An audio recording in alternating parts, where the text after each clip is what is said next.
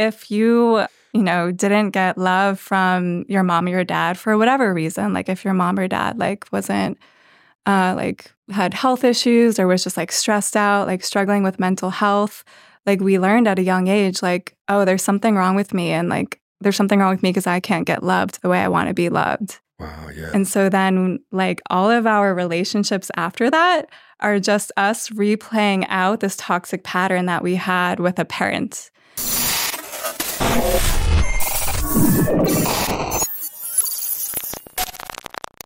What is happening? Welcome back to your favorite podcast, the Grow Eye Podcast. I'm with Justin Haley, and I am joined by two unbelievably special people today. Jess and Jen join from Personality Playbook, and we are going to psychoanalyze you, your relationship, all of your friends on this show. So if you're not ready to get triggered, sprint away and do not proceed. But if you're ready to grow, then wow, we have a show for you. Get ready. I'll see you inside. So you could eat 50 oysters in one setting, you think? Easily. Straight up. What about you? You think how much time do I have? You have an hour and a half. That's the average time of a date, right? About an hour and a half. That seems manageable. 2 hours. Yeah. There's a woman in Atlanta, Georgia, who she made this TikTok. It is going so unbelievably viral. I will say you never see the man in the TikTok, so I'm a little bit skeptical, but she said that he was like hounding her for weeks to like go out. And she's like, tonight I decided I had time. And they show up to this oyster bar and they're just supposed to do drinks. She orders 4 dozen oysters. And he ends up leaving. He ends up leaving the date, like leaving her with the tab.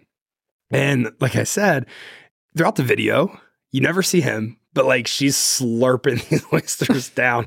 I mean, if you're on your phone recording a TikTok on a date, I kind of feel like you deserve to get left. What do you think? You think you should? What do you think? Yeah, I feel like it's a little disrespectful. Yeah, and your intentions aren't totally honest either. She curved him for so many weeks that it's kind of his fault for continuing to show up. I think your sponsor at least deserves a shout out. I don't disagree with Hashtag tag your sponsor. Yeah, dude.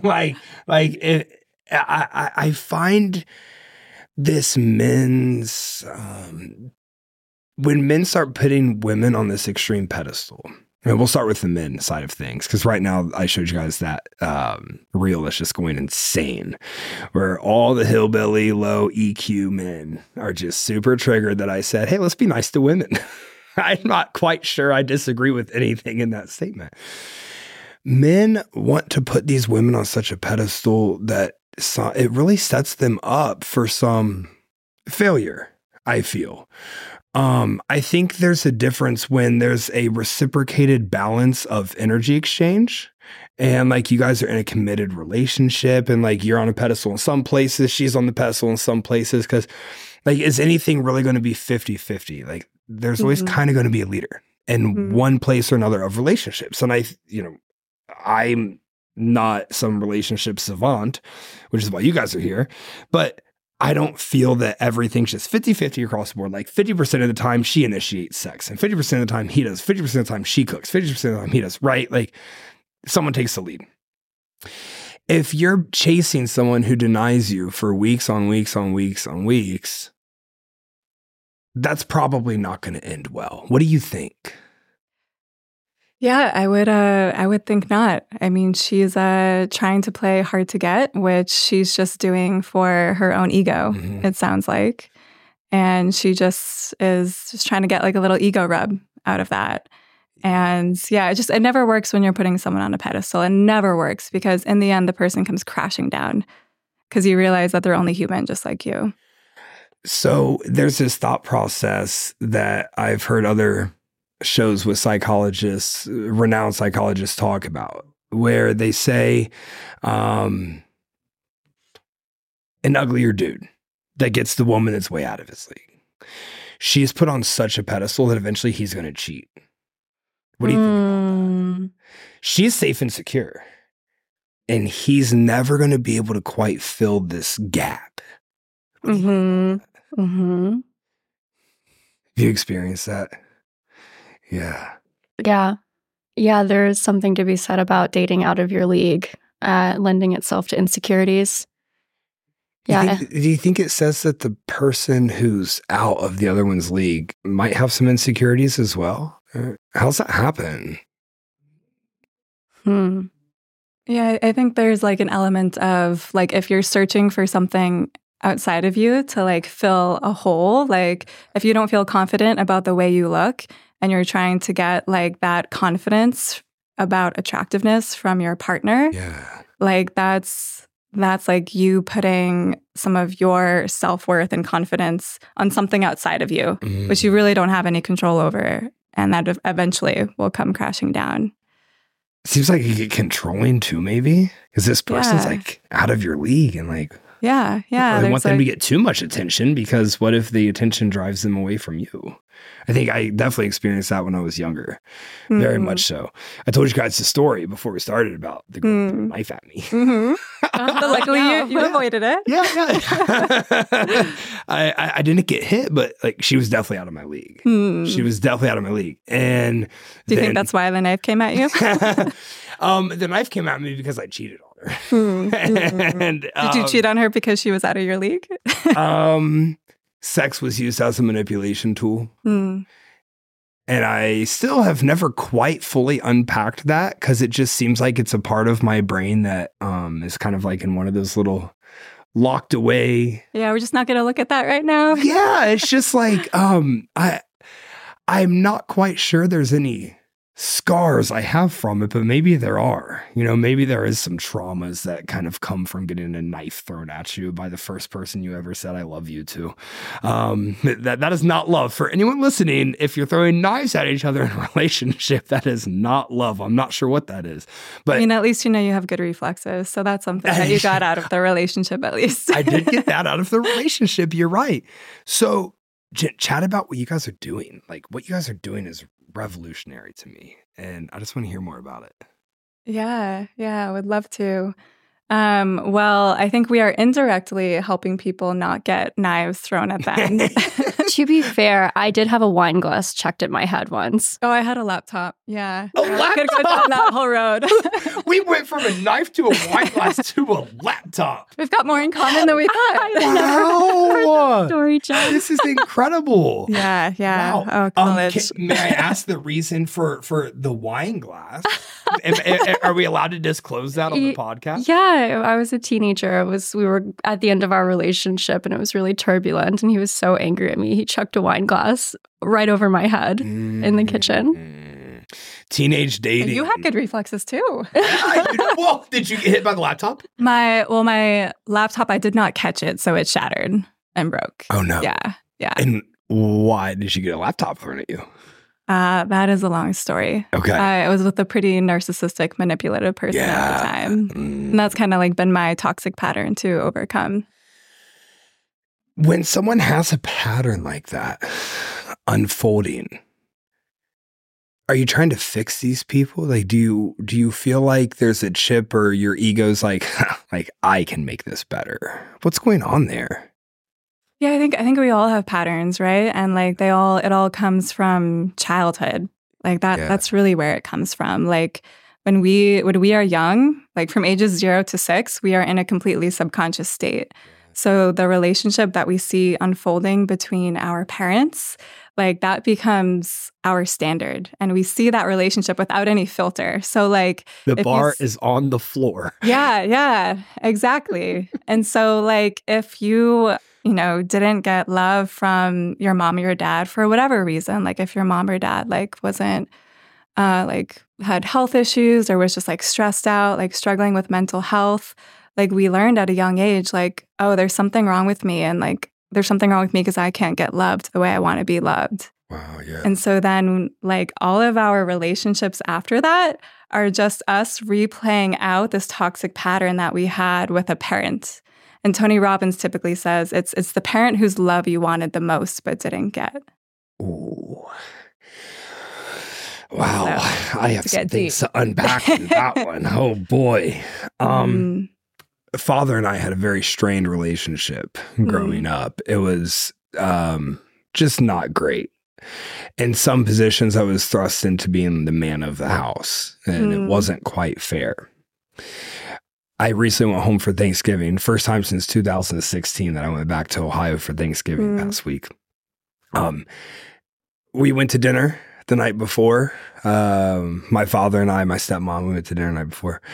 And I left that dinner and I called my best friend and I said, this is the closest I have ever felt to my dad in my life. This is the most he's ever loved me. This is the most I've ever loved him.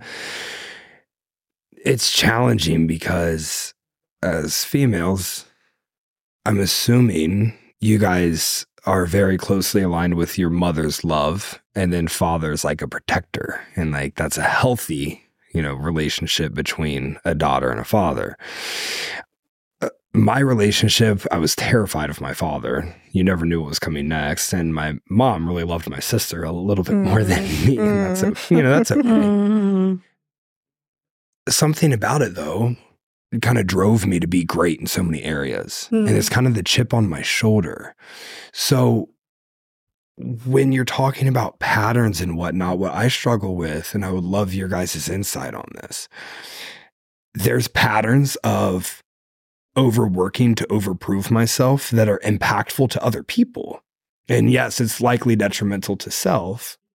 But if I view myself as someone who's kind of a servant to other folks, like I want people to come to this show, learn things about dating, allow themselves to take a step back of their relationships that they might be in, really identify what's going on, and then be able to move forward in maybe a more healthy and educated manner.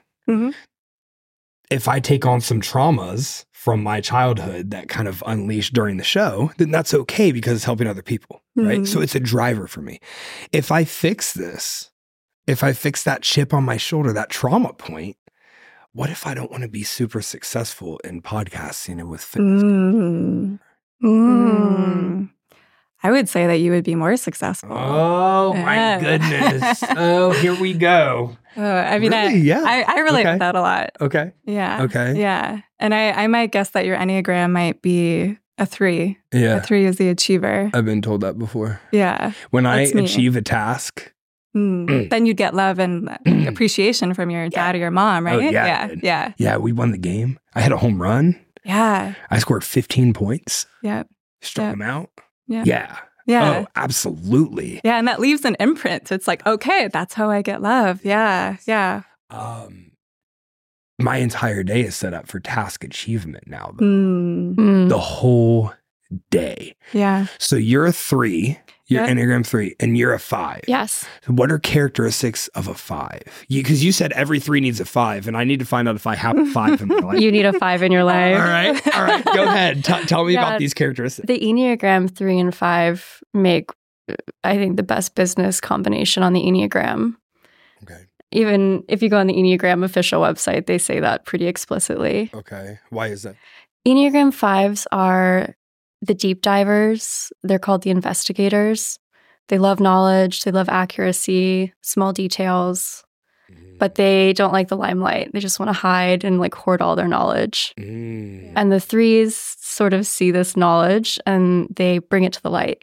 Like, how can we capitalize on this? How can we bring this to light? How can we share this? How can we promote this? Oh, that is so me. Yeah. Absolutely fascinating. So with all of the knowledge that you have, what's the outlet of impact? What's the drive for the knowledge for an Enneagram 5? Because you want to just hide away with it.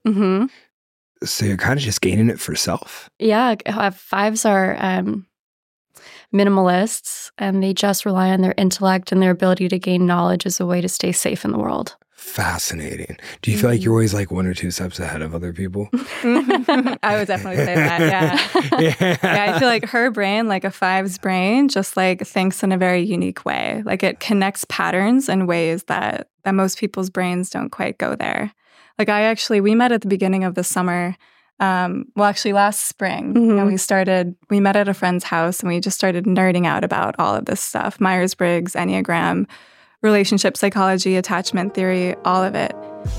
I am going to briefly interrupt this podcast to ask you too, leave a 5-star review and rating on whatever platform you're listening. And if you do this and screenshot and send it to the Grow or Die Instagram page, you are going to be entered to win a $100 Amazon gift card. We're going to be picking people every other week. And listen, the show gets like 10, maybe 15 reviews per week. So your odds are going to be pretty high in there. So if you do that for me, it would be an amazing help. Let's get back to the show. And I remember you weren't as versed on Myers-Briggs. And so I was kind of educating you on it a little bit. But then literally like a week later, you came back and were educating me on it. Like, I feel like that is a 5. When a 5 gets really excited about something, like they'll just go deep dive and like learn everything there is to know about it. And that's like a 3's dream to work with, because I'm like, okay, how can we make money from this? How can we capitalize on it? How can we help share this information with as many people as possible? So talk about your learning process then. So you left that meeting early summer, you said? Early summer this year? Yeah, we met in this early spring, yeah. Early spring. And you weren't versed in Myers-Briggs, and you met the next week, you became versed in Myers-Briggs. You just went home and you just... Oh, I read like 10 books. I'm not kidding. I bought every single book I could find on it and read them all. Yeah, she turns her phone off. Like, I know when I haven't heard from her from a while, like she's just in her 5 brain mode. Absolutely fascinating. When did you realize you just loved learning about relationships and psychology and the way that people coexist with one another? You know, I've always loved it. I've always been fascinated by it, but I went through a really painful breakup and I just couldn't wrap my head around how 2 good, well-intentioned people couldn't make it work. And it just led me down this rabbit hole of just searching for answers aggressively, like all night long, like can't sleep, just need to read more and find out, you know, why. And I really did figure out why. But it led me on this sort of relationship, Enneagram, Myers-Briggs rabbit hole. Amazing. Yeah. And now you guys help bring people together through personality matches. That, I mean, you guys are matchmaking via people's personality tests. Yeah, exactly. Yeah, chat more about this. Yeah. So our goal behind Personality Playbook, I would say it's twofold. Yeah. One, we want to create a more intentional way of connecting like-minded people. So something more intentional than dating apps, right? I think we can all agree that they're not necessarily the most efficient way to meet someone like-minded with similar values, because it's really hard to get a read on someone's personality and their values and their vibe through some pictures. And I think we're all just sick of endless swiping and feeling like we are disposable. And so on top of that, we also wanted to, like, we really believe that, like as she was alluding to, that fulfilling relationships and self-awareness go hand in hand. So the more that you know about yourself and like what you actually want, like your true desires, your needs, the more authentically and vulnerably and honestly you can show up in a relationship. Like, I feel like there are, you know, if you get into a relationship not knowing what's important to you, that's just a recipe for codependency and toxicity and jealousy. So how do you go through that work to identify what is important for you in a relationship? Yeah, so I think it's a lifelong one. I think it's ever changing. Yeah. But I think there are a lot of ways to learn about yourself. But I do think that the personality tests are, like the Myers-Briggs and the Enneagram, are a very useful and accessible tool for many people. Okay. So people will contact you guys to come to an event. Let me cut to the dating app chase of this. There has to be an aesthetic function. You can't be having I appreciate the honesty. Yeah. You know, ugly people show up to events and expect that they're going to leave with dates. I have to know about it. I have to know about this process. Like, how do you filter out the not aesthetically pleasing folks? Yeah, so we do vet people. Yeah. So we have an application, and we have people include their photos, and we also ask them questions about their values and questions that help us figure out their personality. Okay. But yeah, then we do get people reaching out asking like why they weren't invited. And to be honest, if we just feel like we don't have a good match for them, like someone that won't appreciate them for who they are, then I don't want to waste their time inviting them to an event where they're just not going to vibe with anyone. So men, if you're getting denied from these events, 18 months in the gym, grow a beard, get a tattoo. I don't have any tattoos. Get a tattoo and then come back. And let's see where things are at then. You guys say, at Personality Playbook, our mission is to challenge the conventional narrative that romantic relationships have to be difficult, monotonous, and full of constant struggle and sacrifices. Yeah, people just hop into relationships and just accept it. They're just like, all right, this is it. This is the one. It's going to work. I'm accepted. And you just kind of make that your home, even when it's not super warm and fuzzy. Mm-hmm. And Enneagram 3, why is this? 5, why is this? My bad. You're 3, you're 5. Why is this? I think we all settle in, like, or we have all settled in the past. I know I have settled in the past in relationships that I knew were not for me. And there was a sense of fear of the unknown, and not knowing myself well enough to know that the partner I had had deal breakers. Mm-hmm. Mm-hmm. Yeah, I think through the Enneagram, Myers-Briggs, and like really sitting down with my values, have I been able to get to a place where I can evaluate a partner and their like long-term compatibility with me. The fear of the unknown. There's a risk and a gamble and a relationship that you have to have with accepting risk to be able to realize that what you're currently doing is not suitable long-term. That's extremely difficult for people to cross that bridge. I think more so women than men, because you want to have control over everything. Because what if I'm not accepted in the dating scene? Because what if it actually doesn't get better than this? I have this theory, and I would love to hear what you think about it, Jen. I have a theory of, if you're thinking about it, it's probably best to like move on. If the thought comes in your head that, you know what? Maybe it could be better out there. Well, I guess that could actually be kind of a toxic pattern that I've done in the past is the peek behind the curtain and like see what else is out there when you're in a perfectly fine situation because the neighbor's grass is always greener, right? But there's an element of just maybe stepping into that unknown that I think a lot of people could benefit greatly from, because arguably the most important decision you make in your entire life is, who are you going to spend your life with? Who are you going to accept to be your greatest influence for the rest of your life? Who are you going to reproduce with? You're going to have a child with this person. You're going to raise a child with their values, with their morals, their personality, the way that they go about their life. And people settle for something that is less than. That just doesn't make any sense to me. I mean, I think it makes a lot of sense when you look at how, like, I feel like humans were just designed to, like, run away from pain and run towards pleasure, right? So, like, being alone can be lonely. It can be painful. So I think there is a pattern of a lot of people just jumping into a relationship and settling because, like, at least I'm not alone. At least I have someone to, like, watch Netflix with now. But yeah, I think, and you were alluding to this, like there are, like, relationships are always going to be hard.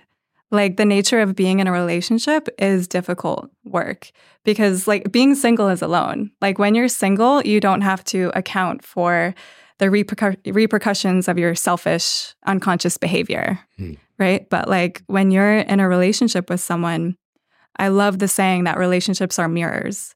They're mirrors for all of the places that we still have, some opportunities to grow. And I think there will always be triggers in relationships. And so the key is learning how to work through those triggers with your partner. right? And that's a big part of what we teach about in Personality Playbook with our coaching clients. So for example, like let's say for the Myers-Briggs, like let's say you have an extroverted feeler and an introverted thinker. Maybe they're having a fight. Okay. And let me give examples to these. So like the extroverted feeler. So Taylor Swift is an extroverted feeler. Okay. Yeah. She's an ESFJ, I believe. Okay. And so let's say she's in a relationship with, so an introverted thinker would be like Elon Musk. Well, she would never be in a relationship with him. Let's say that Travis. This is a fun scenario that we can use. Taylor Swift and Elon Musk. Okay. Okay. So we have the feeler and the thinker, and they're in a relationship together. Yeah. And let's say that they are having a fight over doing the dishes. Mm-hmm. So Taylor Swift is feeling like she has been doing the dishes all of the time, and she's sick of it, and she's feeling underappreciated. And as an extroverted feeler, she's going to go talk to all of her friends about it and complain about how she's feeling underappreciated. Or maybe she'll go write a song. And then Elon Musk, the introverted thinker, he's going to be like, okay, as a thinker, let me come up with a practical solution to this problem. So let me start to count how many times I did the dishes today and how many times Taylor Swift did the dishes today. And then he's going to send Taylor Swift a text saying like, hey, hun, just so you know, you did the dishes twice this week. I did the dishes twice this week. So it is your turn, but I will do it next time. Mm-hmm. So he thinks he is providing a beautiful solution. But Taylor Swift is going to read that text and be like, and just feel like, what are you talking about? Like, you're not having any respect for how I feel underappreciated right now. Because as a feeler, like we're both feelers. Mm-hmm. Like emotions can be overpowering sometimes, right? And we're not thinking clearly. Mm-hmm. And so like a feeler would find that to be very cold. And the thinker is going to be like, why can't this feeler just get her emotions under control? Yes. There's a super viral TikTok video about this exact thing right now. This man is speaking about if you want your woman to like go to another level of loving you, realize she's feeling. She's going to feel. And we men aren't really wired to feel that way. Yet, if you can develop your empathetic intelligence, which I think is kind of a byproduct of emotional intelligence, if you can get this up to par for your woman and she comes to you with the dishes and you can empathize with her and then communicate with her in proper tonality and communicate with proper body language, then she's going to love and appreciate you and feel so much safer around you. So this is fine and well.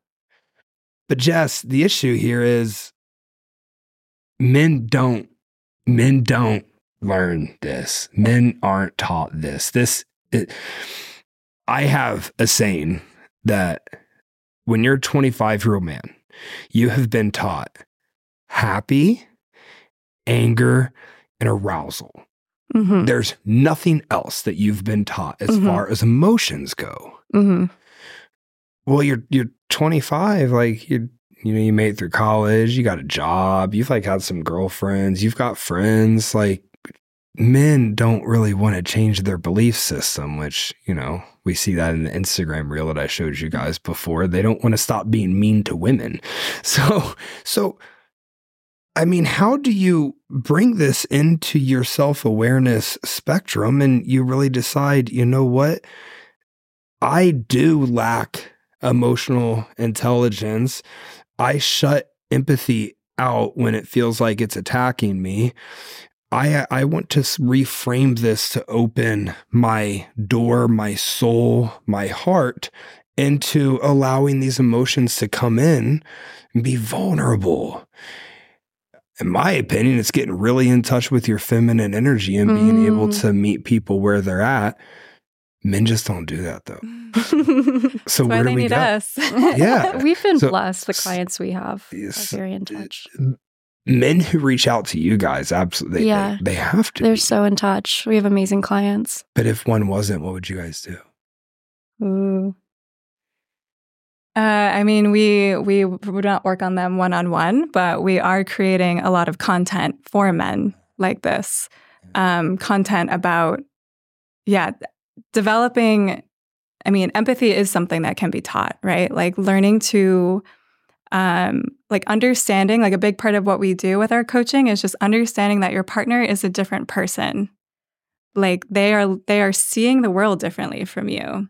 Like their perception of reality is actually totally different from you. Like, like when two people have a conversation, two different versions of reality are being had, right? So it's about like coming back together, still like staying, sticking true with like your needs, but being able to also like, see the other person's perspective. But I agree. There are a lot of people out there not willing to do that. And they just want to blame the fact that they're single and alone on women and, like these men that you were talking about. I mean, intimacy, it can be defined as like a shared reality. When you share a reality with someone, you are building intimacy. You see things the same way. You troubleshoot a problem the same way. You are sharing this co-created reality and creating intimacy. And when you don't see things the same way due to personality differences or traumas, you are fracturing your realities and you are creating disconnect and intimacy.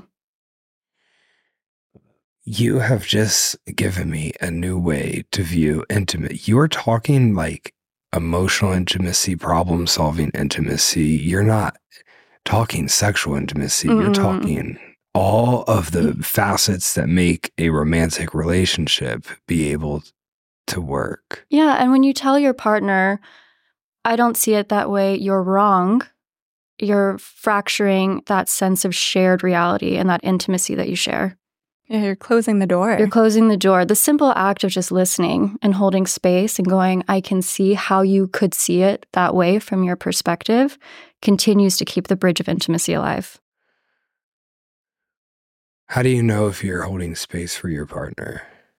You're listening. Listening is a magical thing. And you're not thinking about what you're going to say next. I feel like a lot of us think we're listening, but we're actually in our heads, preparing what cool thing we're going to say next. So you bring up a funny point, and I want to come back to this loop after. One of the things one of the things that I actually love the most about this, like being a host of a show, is when I get to have like really, like we're kind of starting to get into some emotional stuff here, where like some people are really thinking, and I'm thinking. So you're saying this with the intimacy. And I'm like going through some things like, oh my goodness. Like, yeah, there's some places that I can be better. I'm such a problem solver. I love solving problems. Bring it to me. Let's go. So spoken like a true 3. Yeah. So like 5. You guys are saying this, and I have to come up with the next awesome question. While also I'm trying to work through some stuff over here. So after every show, I journal. Long journaling session, just to leave the emotions on paper that I can revisit back later. But you're so right. People just listen to say whatever awesome, cool comeback to get them one step ahead. There's this competition culture that we have now, and people aren't even that competitive. It's just kind of ego driven. There's this competition culture of, well, let me protect myself by maybe putting you down, where all of the innovation that's really ever been done in the world has been done by like conjoining arms with somebody next to you and like making, moves forward. To a lot of people listening to this show, innovation needs to happen in their romantic endeavors because what they've done, the patterns that they've exuded, likely aren't yielding them the result that they would like to have. Maybe what's desirable, the dream outcome. So now we have to identify patterns, and we have to shift the way that we operate when these patterns come about. But it's so uncomfortable, and there's so much resistance. How do we dive into shifting a pattern? Oh, there's a lot there. Yeah, especially these patterns that we've had our whole life, right? Like you said, you're 30 years old. Yeah. Like that's 30 years of patterns there to decondition. You guys, I'm going to interrupt the show really quickly to tell you about the Grow or Die Facebook group that is jam-packed with knowledge. Not only am I going to be having guests from the Grow or Die page come in there and talk exclusively to you guys, we are going to share tons of information about sex, about relationships, about mentality, about wealth, about health that we are going to continually be building upon. And it is a literal one-stop shop for continual self-improvement in the areas of your life and bedroom, your wallet, and the way that you see yourself and see the world. So please join the free Grow or Die Facebook group. A ridiculous amount of value in there. Let's get back to the show. And yeah, it's a lot of it's all patterns that we took on from childhood when our brain was in that subconscious state. And the subconscious mind like rules 90% of our life. Like all of our actions and behaviors are 90% of that is driven by emotions and thoughts in our subconscious brain. So we're not even conscious of it. So I'd say I think there are a lot of ways to do it. Like in my coaching practice, like meditation, mantras, hypnotherapy, like I could go on about all of those different modalities. But I think in general, the first step is awareness and humility and acceptance and like not beating yourself up for that pattern showing up yet again. Like realizing like, it's okay. Like this is a thing. Like this has been my thing for 30 years. So it might take me another year or two to completely dismantle this pattern. But it also just all starts with the power of thought, right? Like our thoughts create our reality. I am a big, big proponent of that. I also think being in an intimate relationship, if you're with the right person, they will hold space and lovingly call out your patterns. That goes back to the mirror, theory you have. Like, I think Jen and I both call out each other's shadows in such a loving space and just in hope, like trying to elevate each other to the next level. That's a very empowering trait to have in social, professional, and romantic partnerships. I take a lot of pride that my group, we are good at that. We can be better, but we are good at that. At first, it's very challenging to start those conversations. Hey, you're lacking. This is what's going on. I've had to learn empathy in my communication skills for these things. I want to be told, Justin, this isn't very good. This is what you need to do to get better. Yeah, other people don't really work that same way. They don't want to be communicated with like that. When you guys have something pop up, how's the communication look? Oh, it's so soft. It's so gentle. I can imagine. It's such a gentle thing. I feel the extreme feminine energy that you like both have. And I'm like, I bet it's just so loving and caring when you communicate. Yeah, it's honestly like working together has been such a dream, honestly. Yeah. And stuff has come up. But when it does come up, I feel like we've said like, hey, I've noticed this. Like, what can I do to support you right now? And also, I feel like the fact that we just know so much about each other's Myers-Briggs and Enneagram, like I know that like so I'm a J in Myers-Briggs and a 3. So the core wound of the 3 is I'm only loved for what I can produce. So like so like in an unhealthy time, if I'm stressed, like I just really want to produce and I want to be decisive and I want to get things done. But I know if I'm like too kind of like controlling and I'm like, just like get this done, get that done, get this done. And she's in her 5 brain mode, which is like all about wanting space and autonomy. Time. Yeah. So that self-awareness, I feel like, has just really helped us work well together, which is why I would totally recommend that all business partners look at their other business partners' Enneagram and Myers-Briggs. Yeah. I wish I would have linked up with you guys about a year ago. Anyways, before we dive down that hole. Are you loved for who you are? Or do you love you for who you are? Or do you love you for what you do for others? I recently heard this on a podcast and it really, in my gut, just socked me in there. And since then, I've kind of started questioning my take on happiness.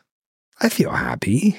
I think I'm a positive energy because the people that I'm attracting and the opportunities I'm attracting are very positive in nature. So I think there's an element of happiness with that.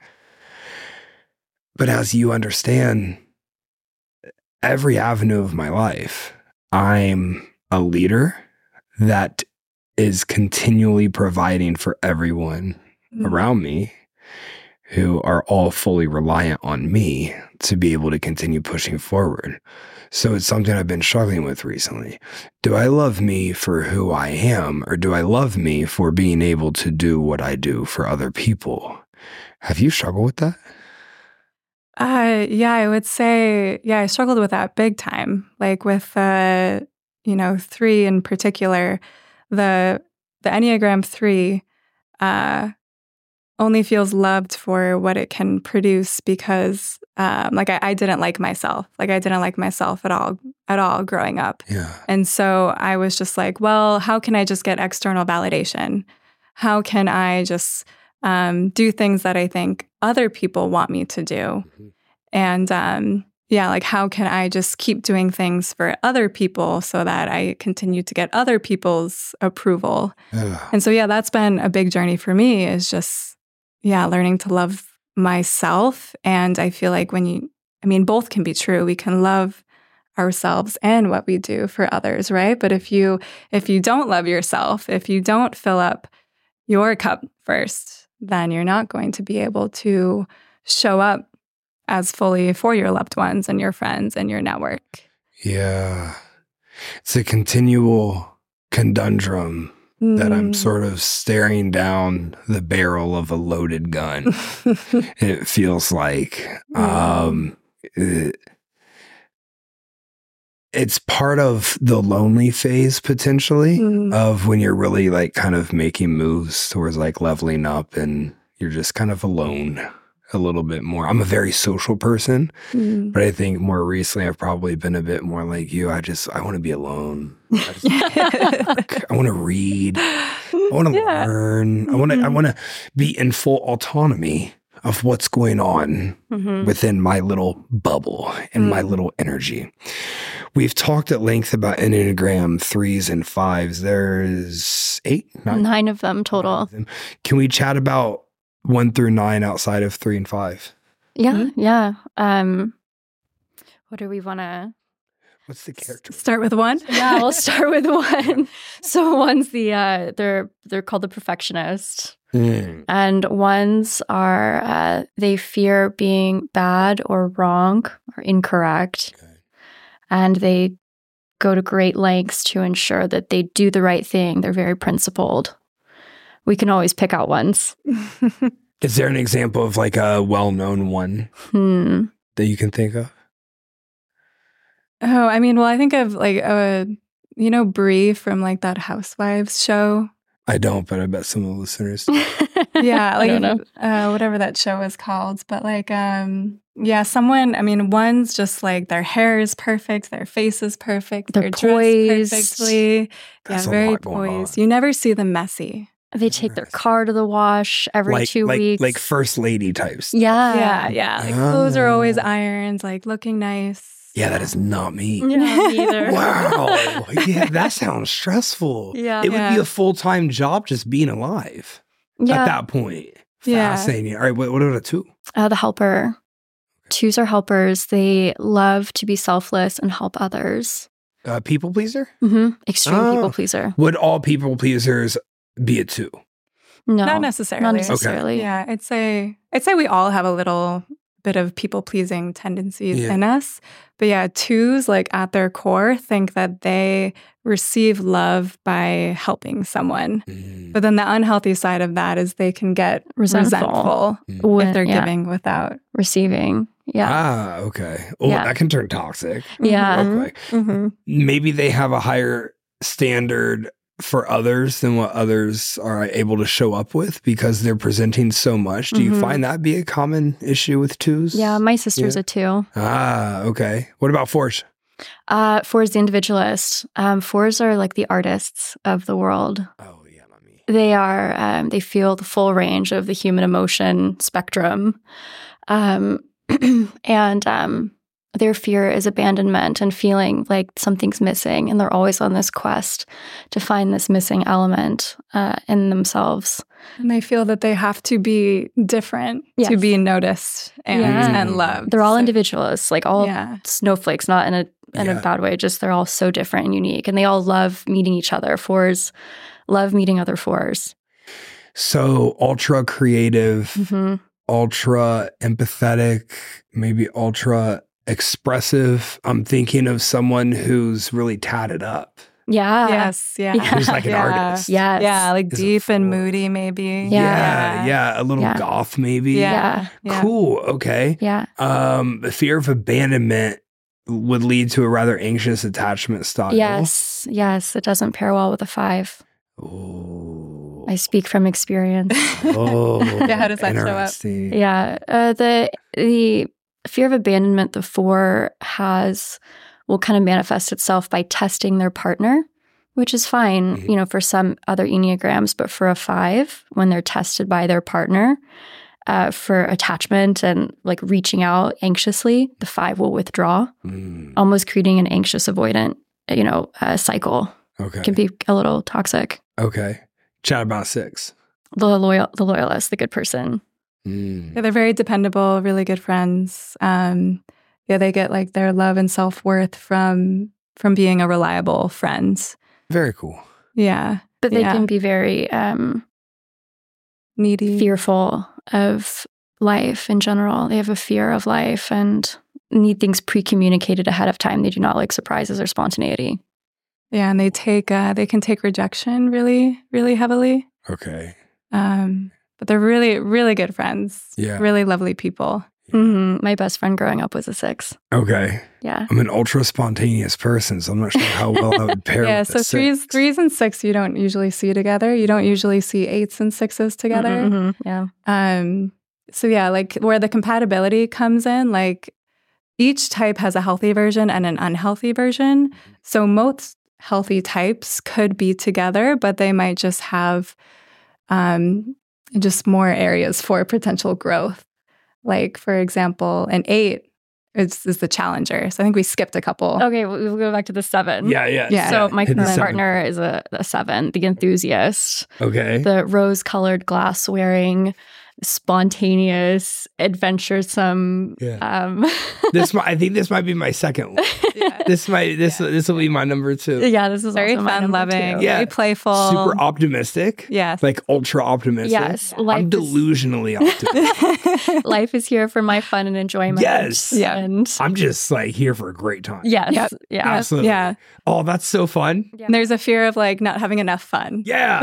And sitting in pain, they don't like to sit in pain. They just they'll just distract themselves by filling up their calendar Monday through Saturday. Yeah, they can be very extroverted. So a lot of ENFJs and ESFJs will also be 7s as well. Yeah, I've been told I'm an ENFJ. That's what it was. Mm-hmm. Okay. Well, now I have some more questions. So they don't like to sit and feel pain. Correct. Yeah, sitting in discomfort. I process pain a bit too quickly. How do you process pain? Now I just breathe through it. Mm-hmm. I sit there just with my dog in a completely silent place. And I just breathe. Like I'll do, typically box breathing really has been my favorite, although I forget what the one is called that's like super fast and ferocious. Like, like lion's breath. Yes. Yeah. Lion's breath. And so I breathe in good, and then I exhale the bad, like loud exhales. And I literally think about the exhale coming out.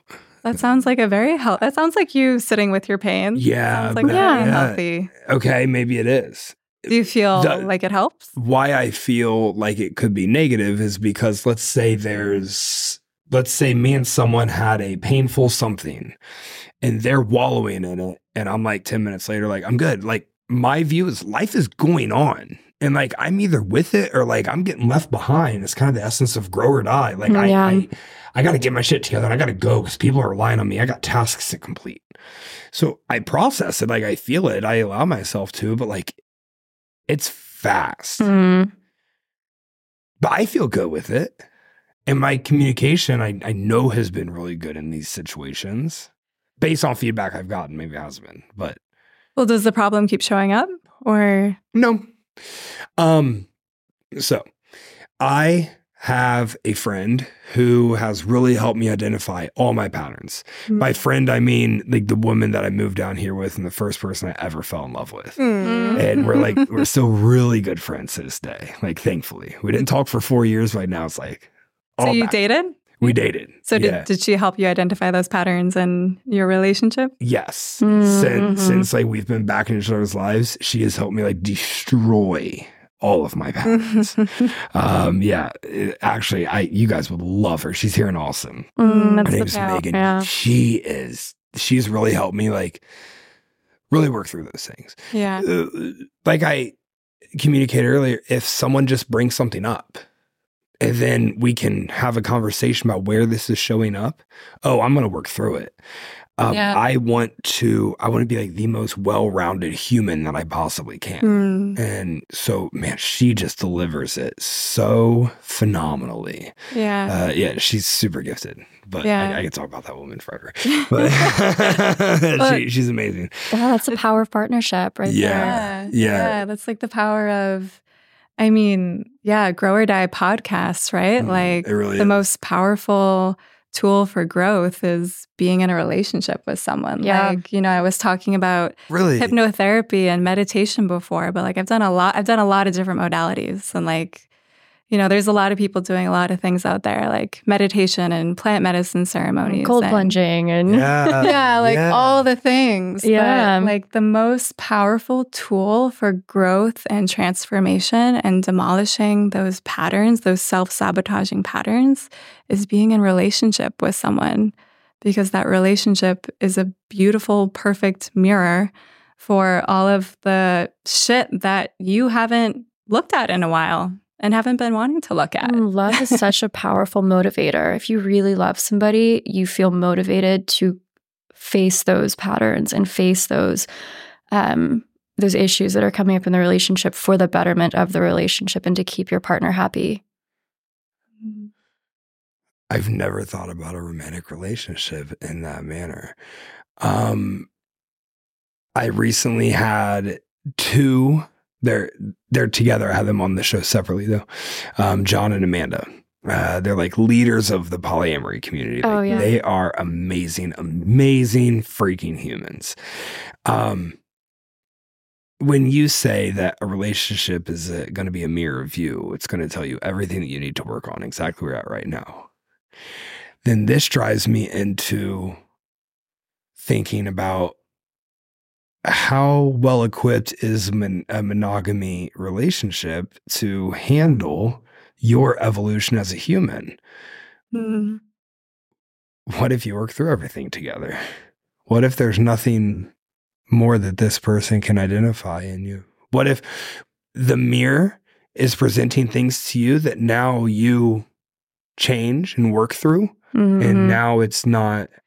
Yeah, no, maybe you're just growing in two different directions, which is also a beautiful thing, that you were able to help each other grow and get to a point that you realize that, being together, this has been a beautiful experience. We learned a lot, but maybe where we want to go in life is now different based on how much we've grown and where we are now.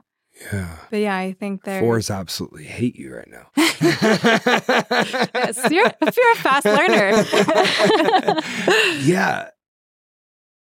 That's the same thought process I've had with relationships and why I'm like a 30-year-old bachelor in Austin, because I'm like, I'm learning things from people. I'm Yeah. becoming equipped with tools, and I'm equipping with tools, and whatever the purpose is. Oh, yeah. Like I'm proudly now very.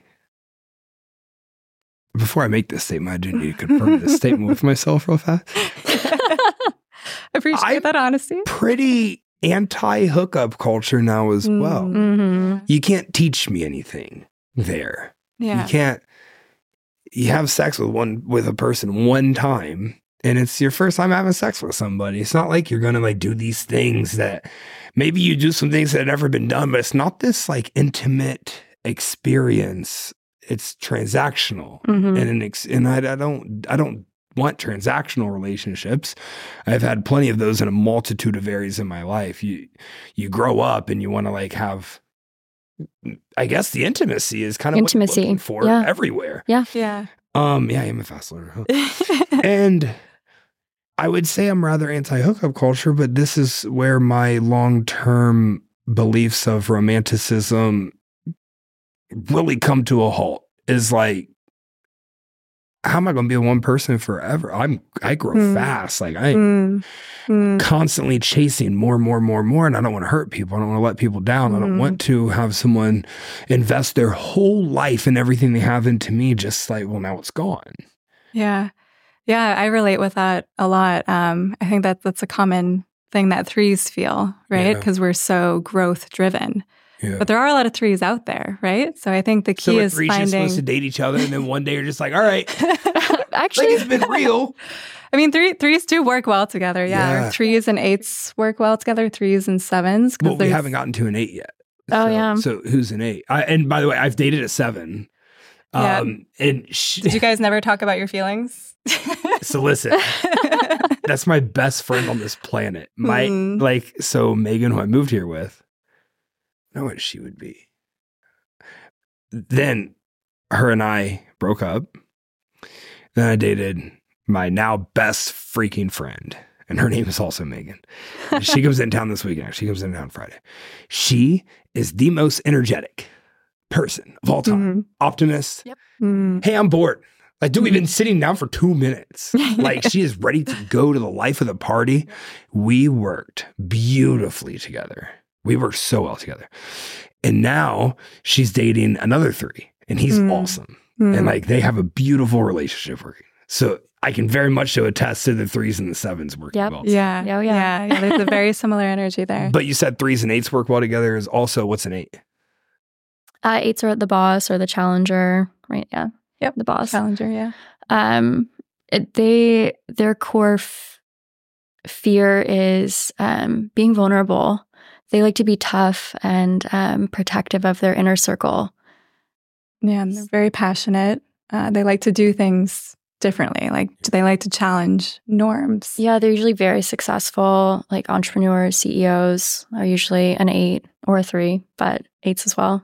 Yeah, so that's why the 3s and 8s do well together. Like the kind of very like success oriented. 8 is a very stereotypical masculine Enneagram, and statistically speaking, 8 because I am wildly protective. Yeah, you feel high on 3, 7, 8. Insane passionate. They have this like small core group of people, 8s do, and they just are super protective of them. But like when their guard is down, they're goofy and easygoing and like funny. Yeah. 8s and 2s, usually male 8s tend to marry female 2s. That's a very common combination, statistically speaking. Okay. Interesting. Remind me of 2 again. The helper. So you think of a masculine, protective 8 and a sweet, helpful, loving 2. Nurturing. Yeah. Okay. Yeah. It just that would be Megan, who I talked about, who I moved down here with. That would be. She would absolutely be a 2. That's so funny. Yeah. Okay, what's a 9 then? Peacemaker. Yeah. Oh. Peacemakers, they kind of call them like the head of the Enneagram because they have a lot of characteristics from several parts of the Enneagram, 8 through 1. And their whole thing is creating peace, making peace, keeping everything harmonious, all relationships. And they sort of meld to whatever relationship. That makes me anxious thinking about I don't have friends that are 9s either. 9s are amazing. Yeah. I love 9s. 9s, I bet you're great, but it's not they're my cup of tea. They're people pleasers. 9s have a lot of growth to do when it comes to just sitting down and going, what's important to me? Who am I outside of my relationships? Because they just lose themselves so quickly in them. Okay. So yeah, nines typically. Yeah, they tend to do better with. They have more of like the 6 energy. Nines like can go with anyone. Oh, really? Pretty much. Kind of like a chameleon a bit. Yeah. Oh, fascinating. Yeah. Okay. But I feel like they tend to be happier, like healthier with like 6. Like a 6 and a 9 would be a healthy combination. Yeah. Okay. Because I feel like there are plenty of unhealthy combinations out there where there's maybe like an 8, like taking advantage of a 9. Yes. And that those would types be very of dynamic. easy to do. Mm-hmm. Yeah. I've definitely been that 8 before, for sure. Would you say if we're looking at more narcissistic traits, 8s probably have the most like viable traits that are on like that narcissist spectrum in terms of control and power and lack of empathy and all of that stuff? Narcissism's interesting because it can really exist on any personality type. Oh, really? That's fascinating. Yeah, it's more of a personality disorder. Yeah. I mean, probably less with the 9 and the less with the 9 6 and or the 2. 2, but yeah. I feel like I could see it. I could see it in all of the other ones. Yeah. Oh, fascinating. Yeah. Okay. Yeah. But yeah, you're spot on with like, 8s being more of, like 8s also tend to be ENTJs in the Myers-Briggs, which is the commander. So ENTJs are like, a lot of them are the head of businesses and CEOs because they are great at being decisive and getting things done, maybe sometimes at the expense of someone's feelings. Yes. And it's interesting how the Enneagram also plays out like sexually. Okay. That was my next question. It does. I want to know how this plays out in bed. Oh, it's a whole thing. Who are 3 7s and 8s fucking? Each other. Asking for a friend. I'm just asking for a buddy. Each other. Those ones. The most. Each other. Yeah. The most. So funny. Oh my God. That's hilarious. Each other. Yeah. Each other. Yeah. And I would say like, like 6s probably wouldn't be in that combination. Like a 6 and an 8, like 6s are like softer. Like an 8 would probably be kind of like more dominating, and that might be uncomfortable for a 6 being the loyalist. Yeah. They just have a softer and more nurturing energy. Okay. 6s and 1s usually like soft touch and more like sensual, whereas like 8s can be kind of aggressive and firm-handed and firm-handed. Yeah, I've listened to a lot of podcasts on this. No, like, that's great terminology.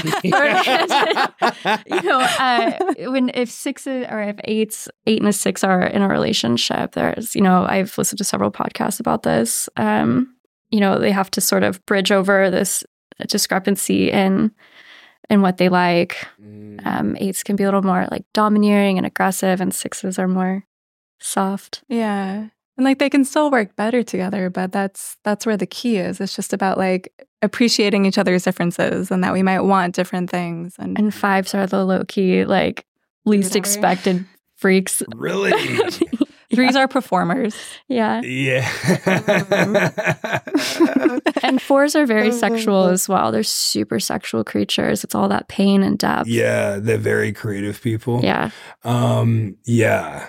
Yeah, my life experience has cultivated to me speaking very confidently that 4s are definitely, if you're creative in one area of life, you're going to be creative everywhere in life. So I would say a lot of my sexual growth, innovation happened with 4s. Very much so. Let's try this. Oh, that looks fun. More 50 Shades of Grey type stuff happens with the 4s. So the soft touch, they basically just want to be like made love with rather than like intense. Or the 6 firm-handed love. 6 is like things pre-communicated. So if you want to do something, just pre-communicate it with a 6 so you can think about it. Yeah. I'm glad that you brought that up. My friend group, when they hear this, is going to LOL. I love meeting new people and making new connections. I love it. Now I love it because my intentions are so good. I remember when I loved it, but my intentions weren't good. And there was this cloud that I walked around with of like, oh man, you're really like playing people. Like you're really using people. Mm. But I think having charisma is an absolute superpower in this world when you know how to use it correctly. And like, I have walked up to tables of women just by myself, out with friends. And within minutes, we are having a full-on conversation about sex.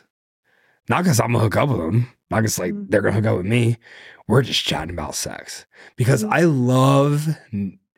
That's a fascinating topic. Every one of us at this table has vastly different experiences and we like vastly different things. And you think our relationship with it is there's not a ton of similarity person to person as it pertains to sex. And I think that the subject is epic.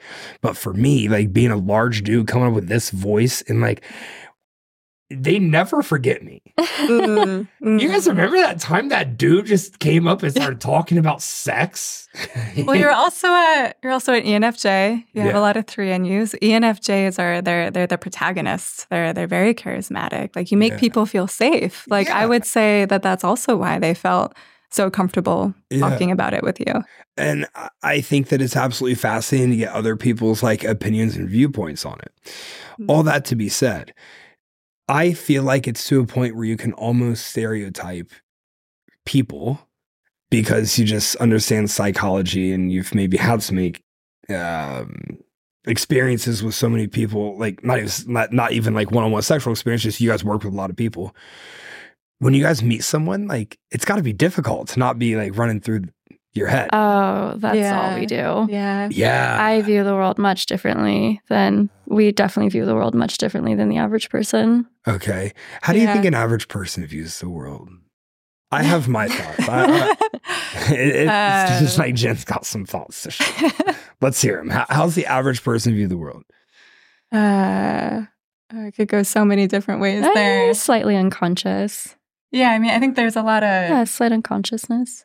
Yeah, I think it's there's a lot of unconsciousness, right? And I think there's a lot of, victim mentality out there. Like that's a whole, oof. Yeah, we love that. It gives us something to blame because then if we can blame it, we have control over it. Yeah. And it's way easier to blame something outside of us than to actually take responsibility for how we actually contributed to the situation. Yeah. So with this, most people likely have no clue what they actually want. Yeah. As it pertains to, I feel like sexually kind of more than anything. Well, before I moved to Austin, I lived in Columbus. Austin's very sexually expressive. So like it's much more normal here to like have conversations about it. I really feel like middle of the world America just kind of like views sex as penetration. not actual intimacy. You made a comment earlier about your teenage relationship, got a like wine glass thrown at you and something. Young men only view sex as penetration. Like intimacy doesn't exist because remember, we only have 3 emotions at 25 years old. You don't have more than that. So you don't understand. Like you definitely don't have love. That's a very learned trait.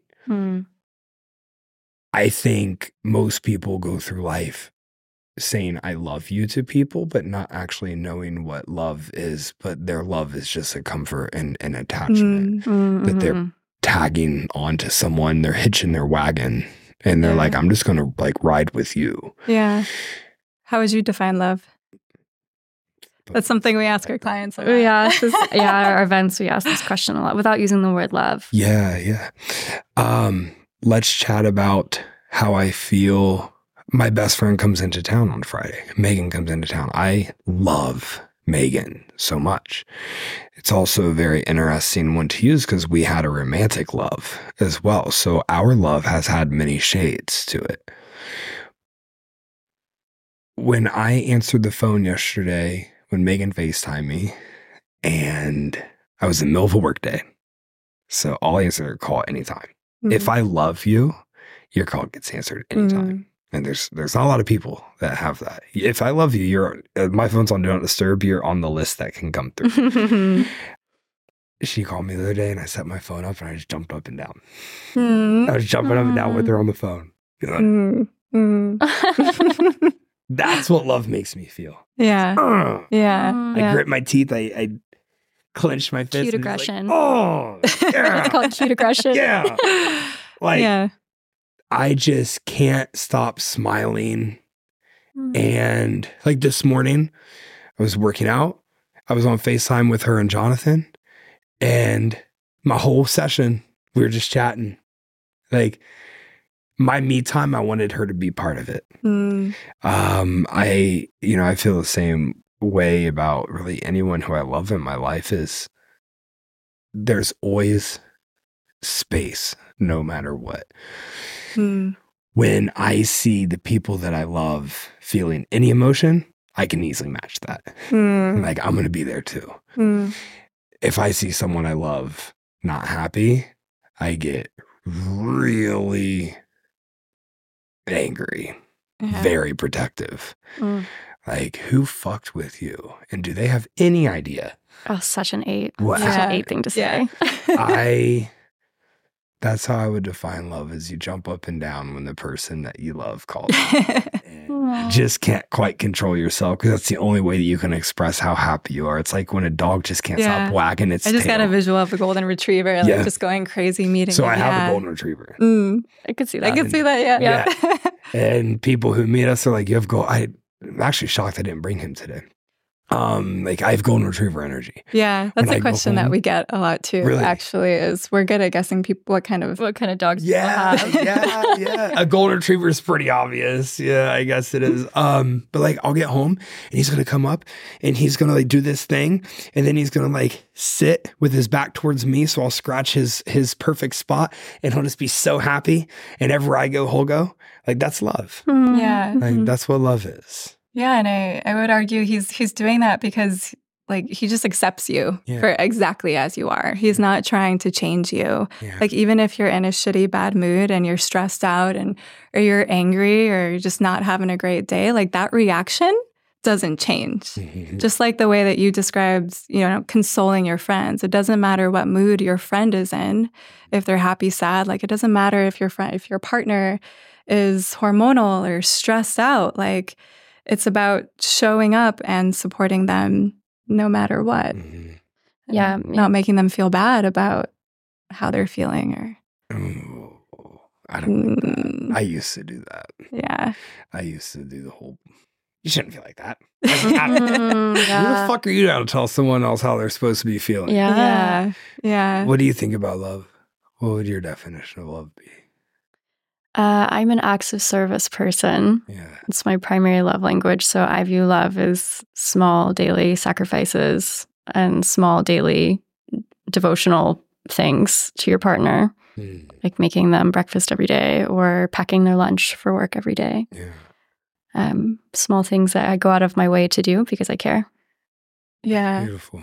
Yeah. And you're very thoughtful. Like tying it back to the personality stuff too. Like for our first dating event, I was kind of stressed out about it. And in the Myers-Briggs, I'm a J. So, J's like to always have lists and get things done. And I always have a list and I love crossing things off my list.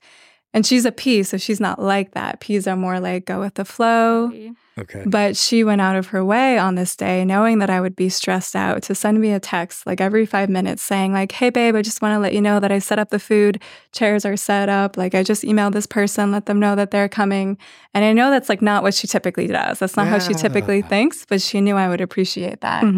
So I think that that's also love, right? Like it's understanding how your partner is different from you and how your partner may receive and appreciate love differently.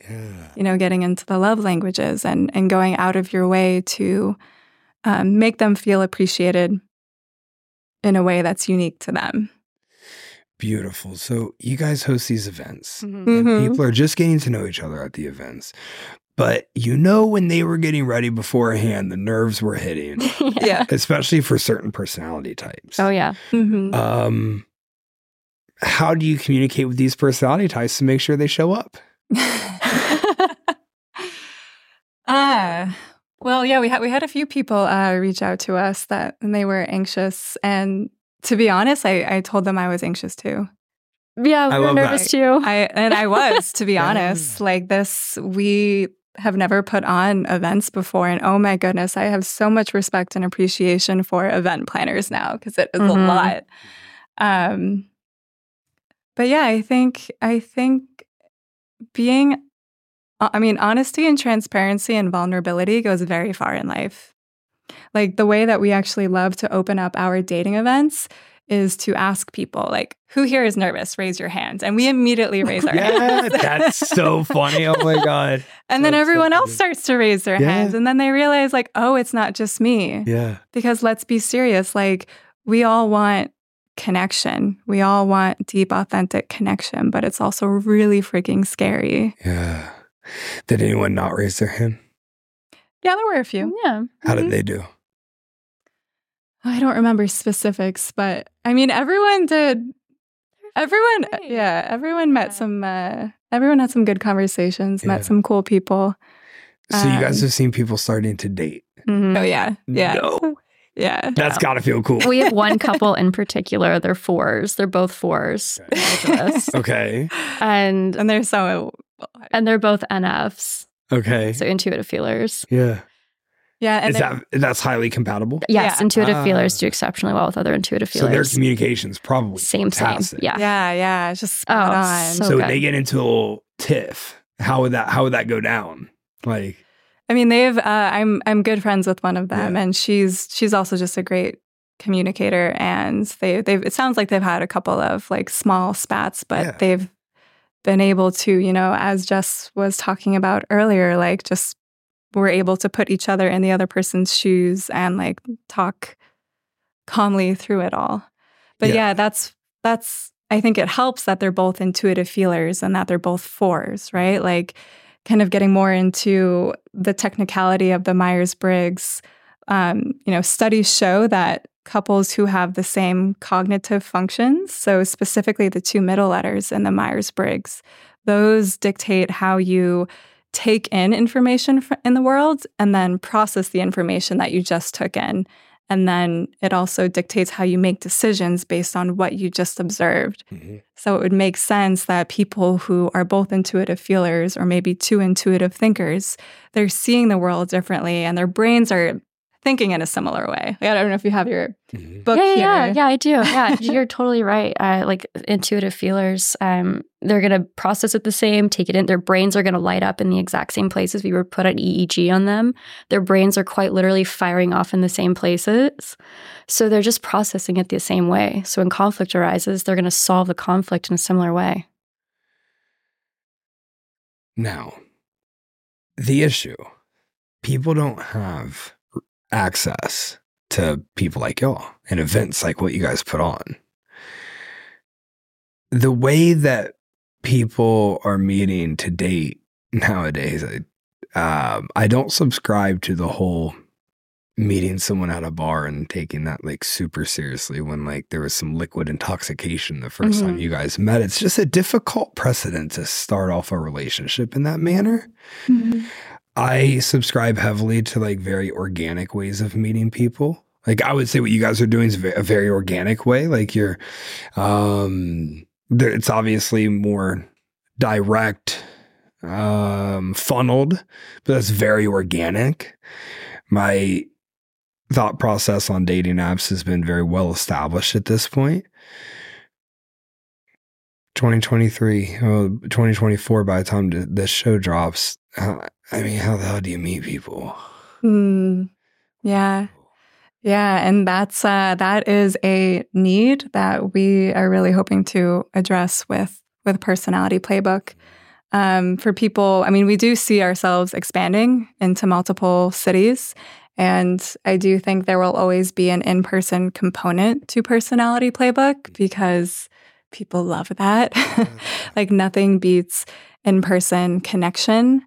And, at these events, we are also really creating a space for people to connect authentically. Like, it's not like a typical speed dating event where people are just giving like a quick little elevator spiel about, the whole like, how long have you been in Austin? Like, 2 years. Like, where did you move from? Like, yeah, we don't Boston. care. Like, thank goodness it's not California. Like, if I have to have one more of those, like, draining. Skip the small talk. Yeah. Men. Yeah. Don't small talk women. Here's a great one that I have. This one's elite. You see someone you're interested in and they're reading a book. How's this book make you feel? I love that. That's a good one. Someone walks up to you and asks that? Yeah. You're having a convo. Yeah, that just lights up my little interviewer. Yes. Like, just ask me questions about how I'm feeling and my hopes and dreams. How does that make you feel? Yeah. Or, wow, you've been really studious with your work for a couple hours. Like, you ever take a break and just do something for yourself? Well, now they're thinking, when's the last time they did something for themselves? This small talk's disgusting. I will say, if you're like meeting someone for a third or fourth time, like, all right, maybe we should get some backstory. All right, look, this is going amazing. How long have you been in Austin? Like, just so you know, right? Man, right out the gate, because all you're doing is fitting in with everyone else.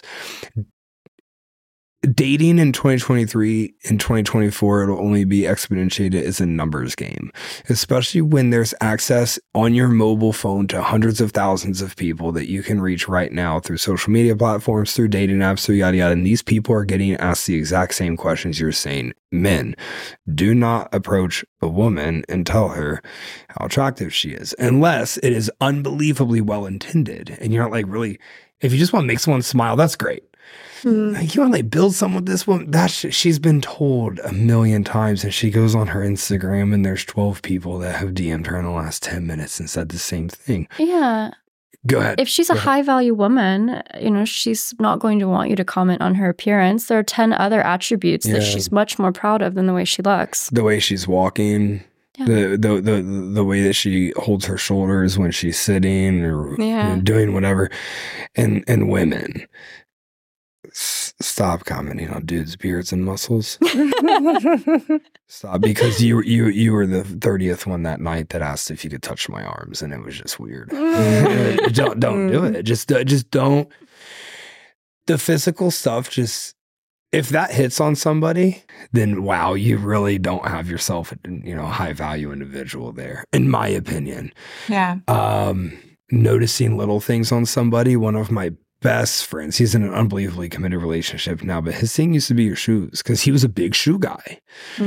I would watch this guy go up and compliment some woman's shoes, and like 15 minutes later they're like dancing, and I'm like, hell no. What? Like, you complimented her shoes? Like, but no one else had done that whole night. Because when women, I would love for you guys to speak on what men need to be doing that they're not. I'm going to or what women need to be doing that they're not. I'm going to speak on what men need to be doing. Men need to put themselves in women's positions. Before that woman went out that night, she hyper analyzed her outfit so many times, and the way she's doing her hair, the way that she's doing everything. She looked in the mirror 100 times that night before she went out. And honestly, like, men should probably do that more too. Like, there's times I'll go through 2 or 3 outfits before I like go out. And I know it's like not a lot, like, for women, but for men, like, that's kind of a lot of effort. And you want to look good, and everything was intentionally selected. So if you compliment her selection on something that she chose, you are highlighting something that, like, no one else is going to highlight that. You comment her earrings, or you comment her necklace, you comment like whatever the case may be, and it's genuine. That's a big item. But number 2, it has to be packed with intentions. If you tell your boys like, oh man, like, I want to hook up with that chick tonight, like, I'm gonna go talk to her, she feels that on you. Yeah, it shows up in your energy. It does. Yeah, you can't hide that. It does. You have to curate a safe space. You have to be able to have them feel safe in your energy. If they're with friends, you got to get the friends on your side. I would approach the friends before I approach the woman. Like, I would be friends with all of them, and then be like, oh, I didn't even notice you were there. Like, I'm Justin, nice to meet you. Men are very shark in the water-esque as it pertains to their approach in the dating scene. where it's point A to point B. And it just doesn't work that way with women who are actually worthwhile of your time, who are actually going to like raise your vibrational frequency. You're going to be able to bring anything positive into your life. And if you can just walk up to someone and be like, hey, you're hot, and then you hook up that night, like, dude, you both lost. Like, you both are low-key just kind of losers. Like, I really feel that way. Yeah. So men need to just put themselves more in a female's position, and also understand if you're meeting someone like in a one-on-one setting. Say the example I always use is like Town Lake. Like you're walking around the trail. Do you meet someone in like a one-on-one setting, like a really vulnerable position? Like they probably got music in, they probably like whatever. I think it's an amazing place to meet someone because like if you see someone that catches your eye, like how you know you're gonna see them again? You know? Yeah, I mean, it can't always hurt to just like wave and try to make eye contact. Yeah. And, you know, if they take the AirPods out, then it's like, okay, that's an opening. Pass go. Yeah. 100%. Yeah. If they keep them in, look away, like it's fine. Like good for you for don't fucking tap someone on the shoulder. Yeah. My shoulder, don't invade their shoulder personal got space. Tapped very recently, and I was very angry about that. Yeah. Because that's just like the boundary. Yeah. Touch me. But that was a woman tapping my shoulder, and I felt that way. Imagine how a woman feels when a dude taps her shoulder. That's terrifying. Yeah, and then like just like throws his phone in her hands and is like, "You're hot. Give me your number." Yeah, that's like no, absolutely not. Yeah, I don't really. Yeah, that's just strange. What do women need to be doing better?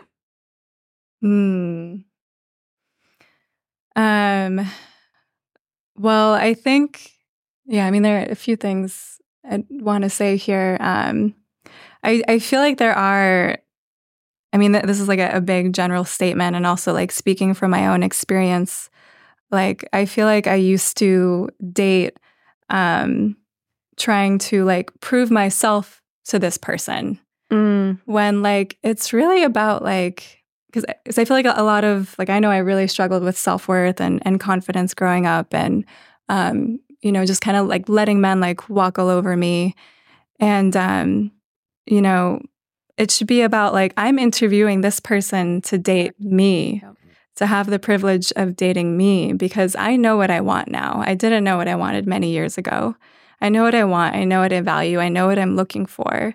And if it's not that, then it's okay. I don't need this person in my life anymore. I can have this, I can let this interaction end now. Yeah. But yeah, I think there are too many women, and again, big generalization, but there are a lot of women settling and,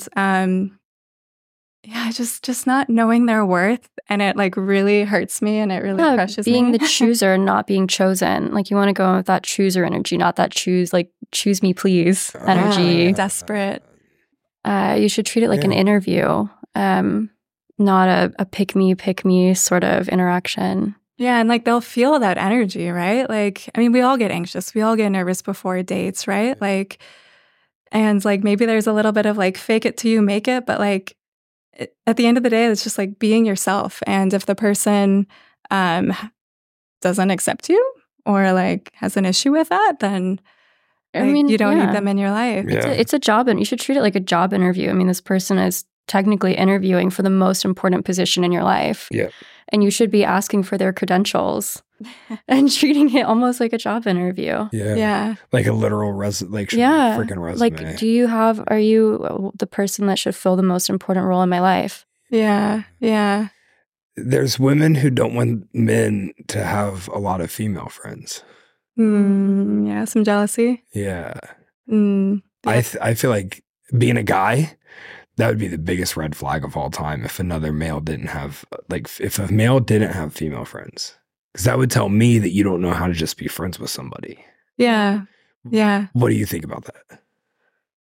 Yeah, I feel like that sounds very, very controlling. And yeah, it tells me that they have some jealousy and some insecurity there. But there's some guys that then on the opposing side of that, there's guys that are like, well, all of your guy friends just want to fuck you. Yeah, they do say that. And sometimes I say, maybe they do, but I don't want to fuck them. So, and I don't let them. And I've also been practicing setting boundaries with that. Yeah. Communicating the boundary is, so I have a ton of female friends. A lot of them will have boyfriends. And the one thing to not do to what I'm putting together being a 3 and an 8 particularly, don't try to fucking big dog me. Don't try to alpha dog me. This is not that. And like, if you wanted to make it a competition, I don't think this is going to end particularly well. Why do we do that? Like, that's tacky, right?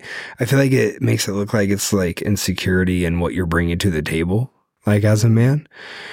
But I just listened to a podcast recently where this female was talking about how women kind of do the same thing on a very subconscious level, where this always this competition, like with every other female. And it was an absolutely enlightening episode. It was, she did some research studies, whatever you want to call it, on this beautiful, beautiful woman walking into this room with only other women and seeing how they reacted to her. And the same woman was just dressed, she was then dressed very first classy, then provocatively, and then she was like really dressed down. And in all of there was maybe 30 or 40 instances. The outcome was the exact same in every single one. The super provocatively dressed woman got heat kind of cast towards her. The classy woman was just like an acknowledgement.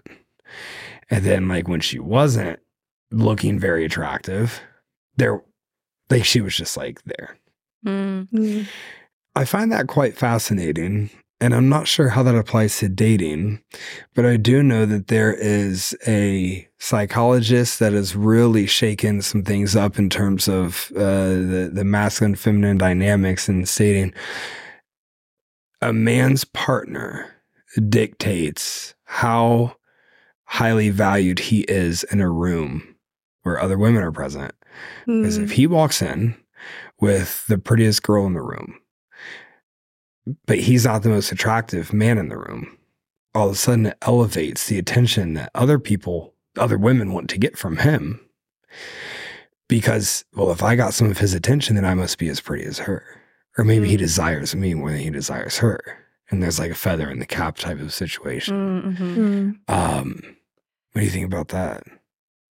Yeah, I would think that, masculine, feminine dynamics. I would say like that woman made his masculine energy stand out more. Highlighted it, put a spotlight on it. Yeah. And so they were drawn to that. And yeah, I think, we've talked about this a little bit, like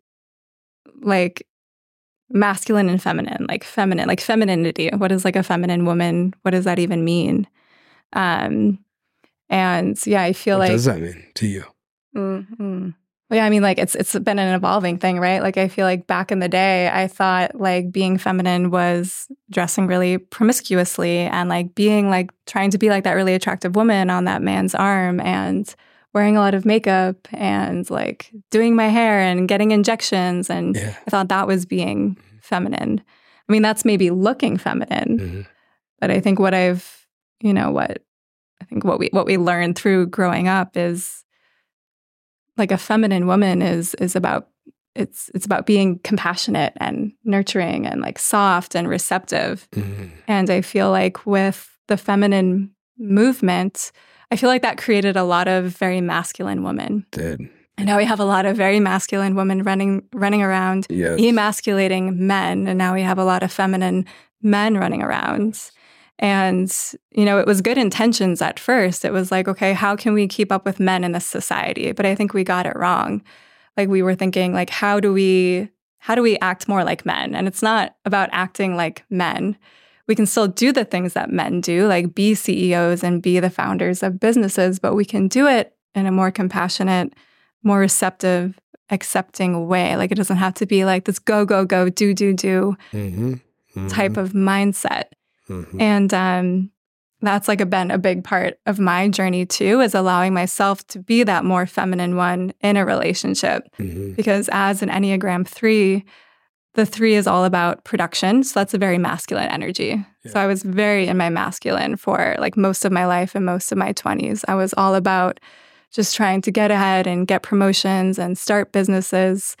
And yeah, it made sense why I was attracting kind of like more feminine men.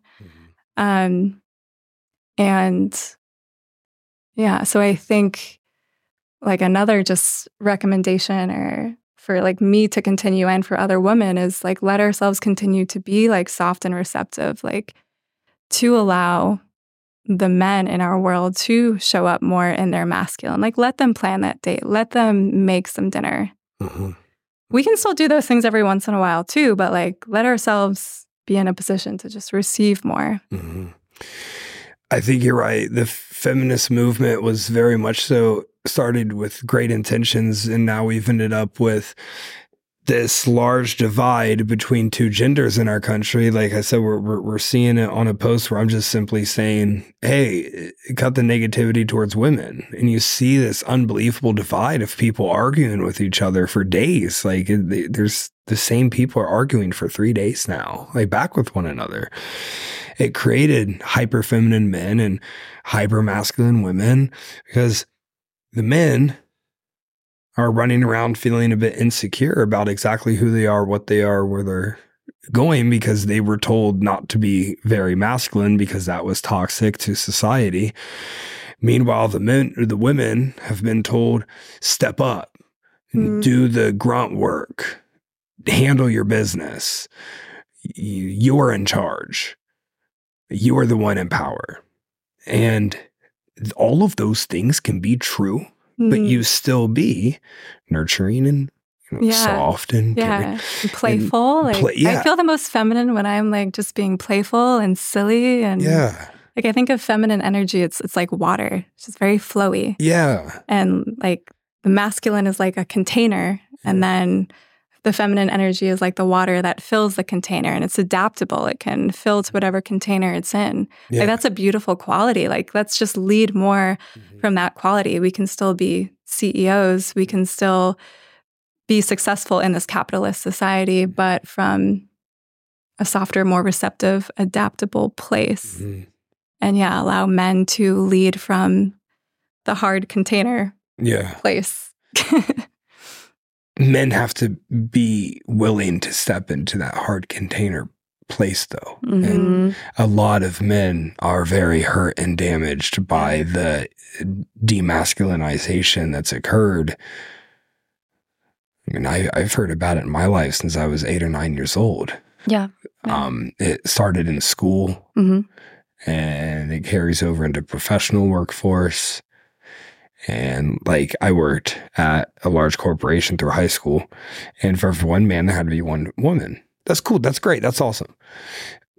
But are we not looking at skill sets and intangibles, and we're just looking at genders now? Because, what if there was more women qualified and more men qualified for like this, as a freaking high school position?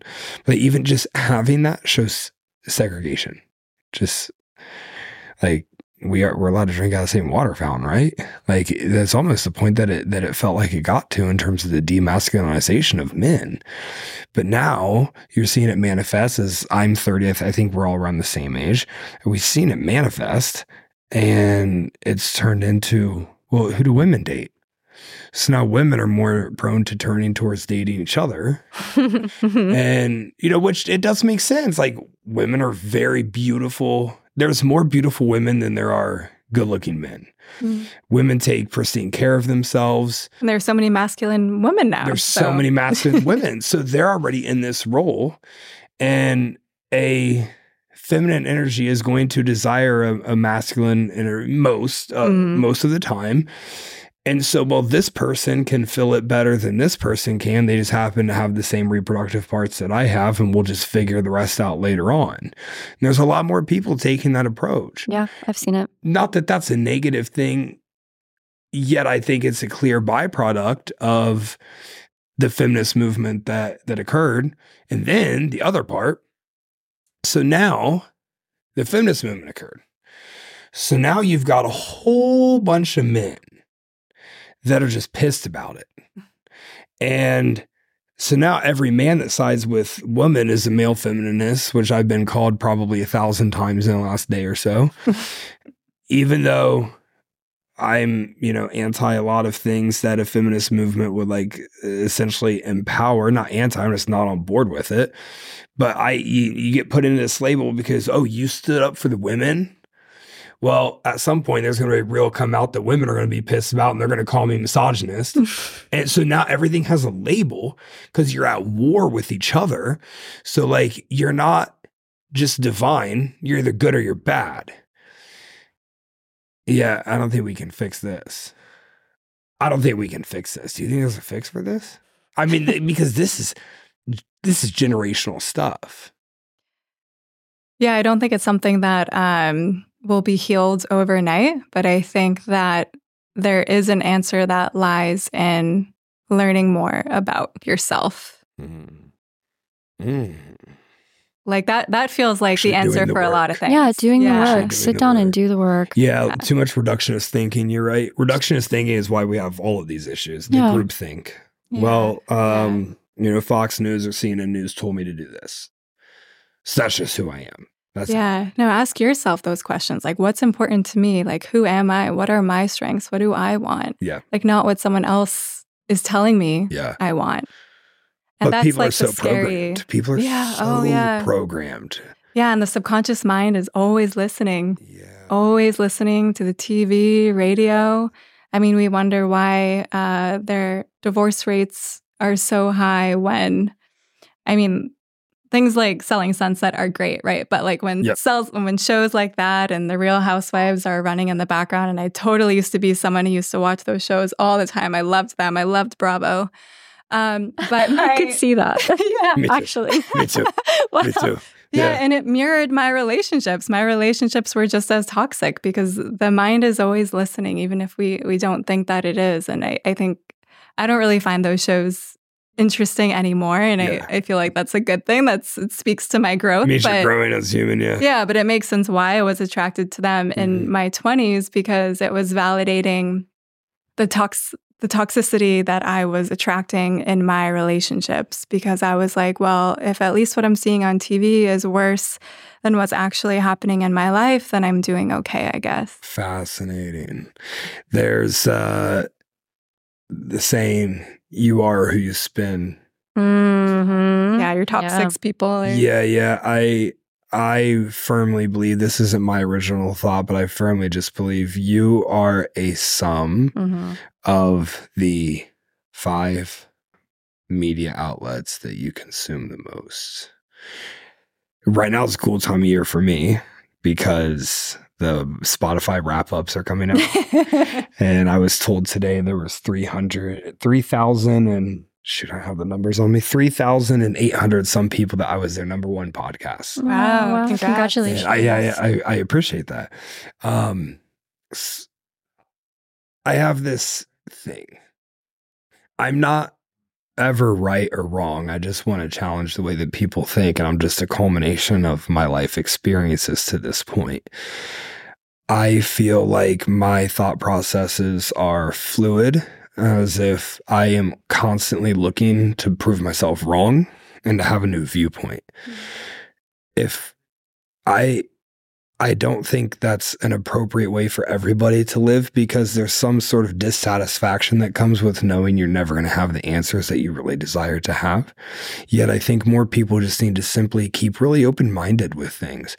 And if you are told something that makes you so angry that you have an emotional negative response to it, take that and harness it and use it and challenge yourself and grow from it and identify what's going on and work through it. Because this political like subculture that's gotten into our social handlings of other people and our emotional responses is pathetic. And I think it's being really divisive. Yeah. And it's, if like the thing that I would love to ask my coaching clients is like, ask yourself, like, what part of you is being triggered by this? Yeah. Like, we all need to be taking more responsibility for us getting triggered by situations, right? Like if you spot something, like you got it. Like if something about someone bothers you, that means that you also have an aspect of that in yourself, right? Oh yeah. You're so right. It's an invitation to look at. Yeah, go inward. Like you don't need to like let them go do their thing. Like you don't have to interact with them, but if they're pissing you off, like ask yourself, what part of me is pissed off by them doing this thing or saying this thing? And just start by simply asking that question and just see what happens. You can become self-aware overnight by simply framing these triggers into being growth points. Yeah, you can later exactly. become self-aware like They're that. invitations to look deeper in yourself. That's all. A trigger is just it's a pause to take a moment and look at yourself. Is a trigger a pattern break, you think, for people? Would that break a pattern? Yeah. Yeah, if you always watch Fox News and then you walk in and CNN is on, you get triggered. Yeah, that would kind of be like a ask yourself why is this? I mean, I think it depends on how deep the pattern is. Yeah. And how open-minded the person is. Like I love what you mentioned about the importance of being open-minded and also realizing that truth is also always relative. Mm-hmm. Like our perception of reality, our truth is limited by our previous experiences and our environment. And every human you interact with, and we're so much more connected now than ever in terms of the social platform. But I do agree with people that say we're more disconnected than ever in terms of handling one's emotions and life experiences. We're all just cultivations of everything that we've been through. And if you don't know that a person's entire life story, then you don't know where they're coming from, what angle there is. And that's why I will always, until I'm proven otherwise by some data that gets presented to me, none of us are right or wrong.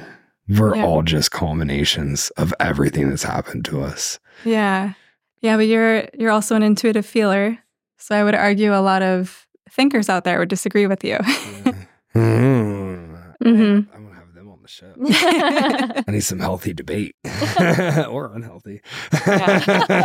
Yeah. Jess, Jen, you guys are awesome. I really appreciate you taking out time. There's some super valuable stuff in here, and you gave me some things to journal about in the car here before I start my trek home. So I really appreciate that a ton. Your guys' info is going to be in the show notes, but I do want to say, I can see this thing turning really impactful. I think this can be something that can overtake the toxic dating apps. So stick with it and see it through. And any way I can support, I'm here. Okay. Thank you. Thank you, Justin. Yeah, really absolutely. Absolutely. We'll see you guys next time. Peace. Bye.